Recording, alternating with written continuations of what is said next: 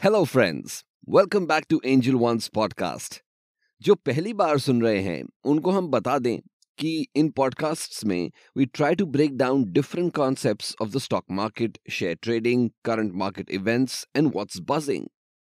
आज हम बात करने वाले हैं top IPOs to look out for in October and November. Festive season है, फेस्टिव मूड है, नवरात्रि तो ऑलरेडी शुरू हो गई है। आप सबको हैप्पी नवरात्रि। अब दशहरा आएगा, दिवाली आएगी और इन फेस्टिविटीज के दौरान ज्यादातर क्या होता है, सब फैमिली मेंबर्स एक्साइटेड रहते हैं शॉपिंग के लिए। वहीं फैमिली के जो फाइनेंस मिनिस्टर होते हैं उनकी नजर हमेशा रहती है कि पैसे बने कैसे, इन्वेस्ट कैसे हो जाएं।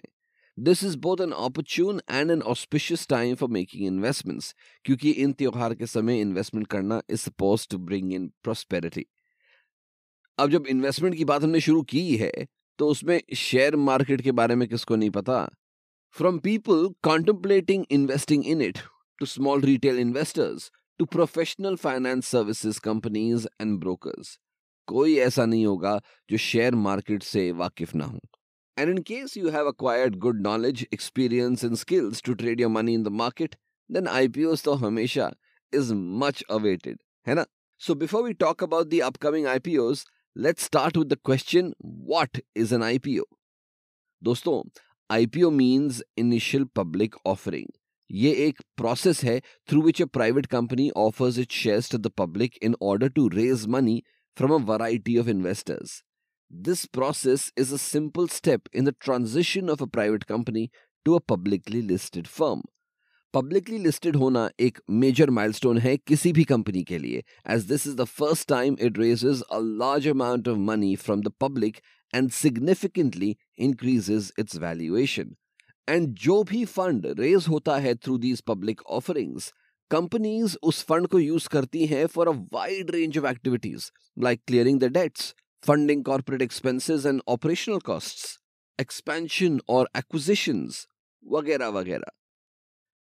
With that definition established, अब आते हैं अपने टॉपिक के बारे में, which is the top IPOs to look out for in October and November. देखा जाए तो during the pandemic situation and post that too, there has been a massive surge in launch of IPOs in India, and a majority of these IPOs have performed rather well this year. This has given the confidence of precedence for more and more companies to take the plunge in launching their own IPOs with the hope of similar or better regards. For example, जैसा कि आपने अभी पढ़ा होगा या सुना होगा, recently Zomato के IPO के बारे में. The company received an overwhelming response and huge success. According to several reports in market journals, investors expect कर सकते हैं a big rush of IPO launches in October and November. Jahan this is supposed to be an auspicious time for investors to invest in, this is considered an equally auspicious time for businesses and companies to launch their IPOs.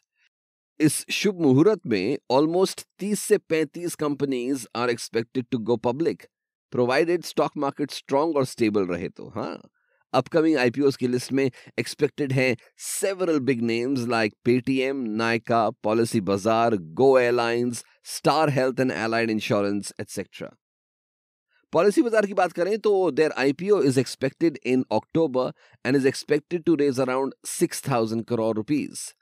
October में ही Nykaa, which has been a very popular online cosmetics retailer, is expected to raise 4,000 crore rupees through its IPO. Star Health and Allied Insurance तो 7,000 करोड़ रुपए raise करने का plan करते हैं with its IPO which is expected by the end of this month in all likeliness. इसके अलावा MobiKwik systems भी एक popular digital wallet and payment system बन चुका है, and with their intention to go public, you can expect their IPO as well, which is expected to raise approximately 1,900 crore rupees from the market with around 1,500 crore rupees of fresh issue. Superstars of their respective fields are LIC and Paytm, जिनके IPOs का wait तो public कब से कर रही है। इन दो बाहुबली के IPOs से सबको बहुत उम्मीद है, and there are strong chances of them being two of the biggest the Indian market has ever witnessed. ऐसी और भी बहुत सारी कंपनीज हैं which are expected to issue their IPOs in the month of October-November. So it's time to pull up your socks अच्छे से research करना start कर दीजिए इन कंपनीज के बारे में, ताकि आप एक अच्छा और थॉटफुल इन्वेस्टमेंट कर सकें इन आने वाले 2 महीनों के अंदर ही अंदर। Knowledge is the key, and a smart investor is an informed investor. So, before getting into it, do your due diligence and get to know some relevant facts about the company's performance, track records, income statements, etc. You can also consult your stockbroker or financial advisor regarding which IPOs to invest in based on a combination of your risk profile, investment strategy, and short term to long term financial goals. समझे मेरी बात को? चलिए दोस्तों, आज के लिए फिलहाल इतना ही। Hope you are as excited as we are for the several upcoming IPOs in October and November. जाने से पहले एक बात याद रखिएगा कि स्टॉक मार्केट इन्वेस्टिंग में रिस्क हमेशा रहेगा। This podcast has been made for educational purposes only, and as an investor आपको अपनी खुद की रिसर्च करनी चाहिए। ऐसे और इंटरेस्टिंग पॉडकास्ट सुनने के लिए हमें फॉलो करें via our YouTube and other social media channels. Until then, happy festivities and happy investing. Investments in the securities markets are subject to market risks. Read all the related documents carefully before investing.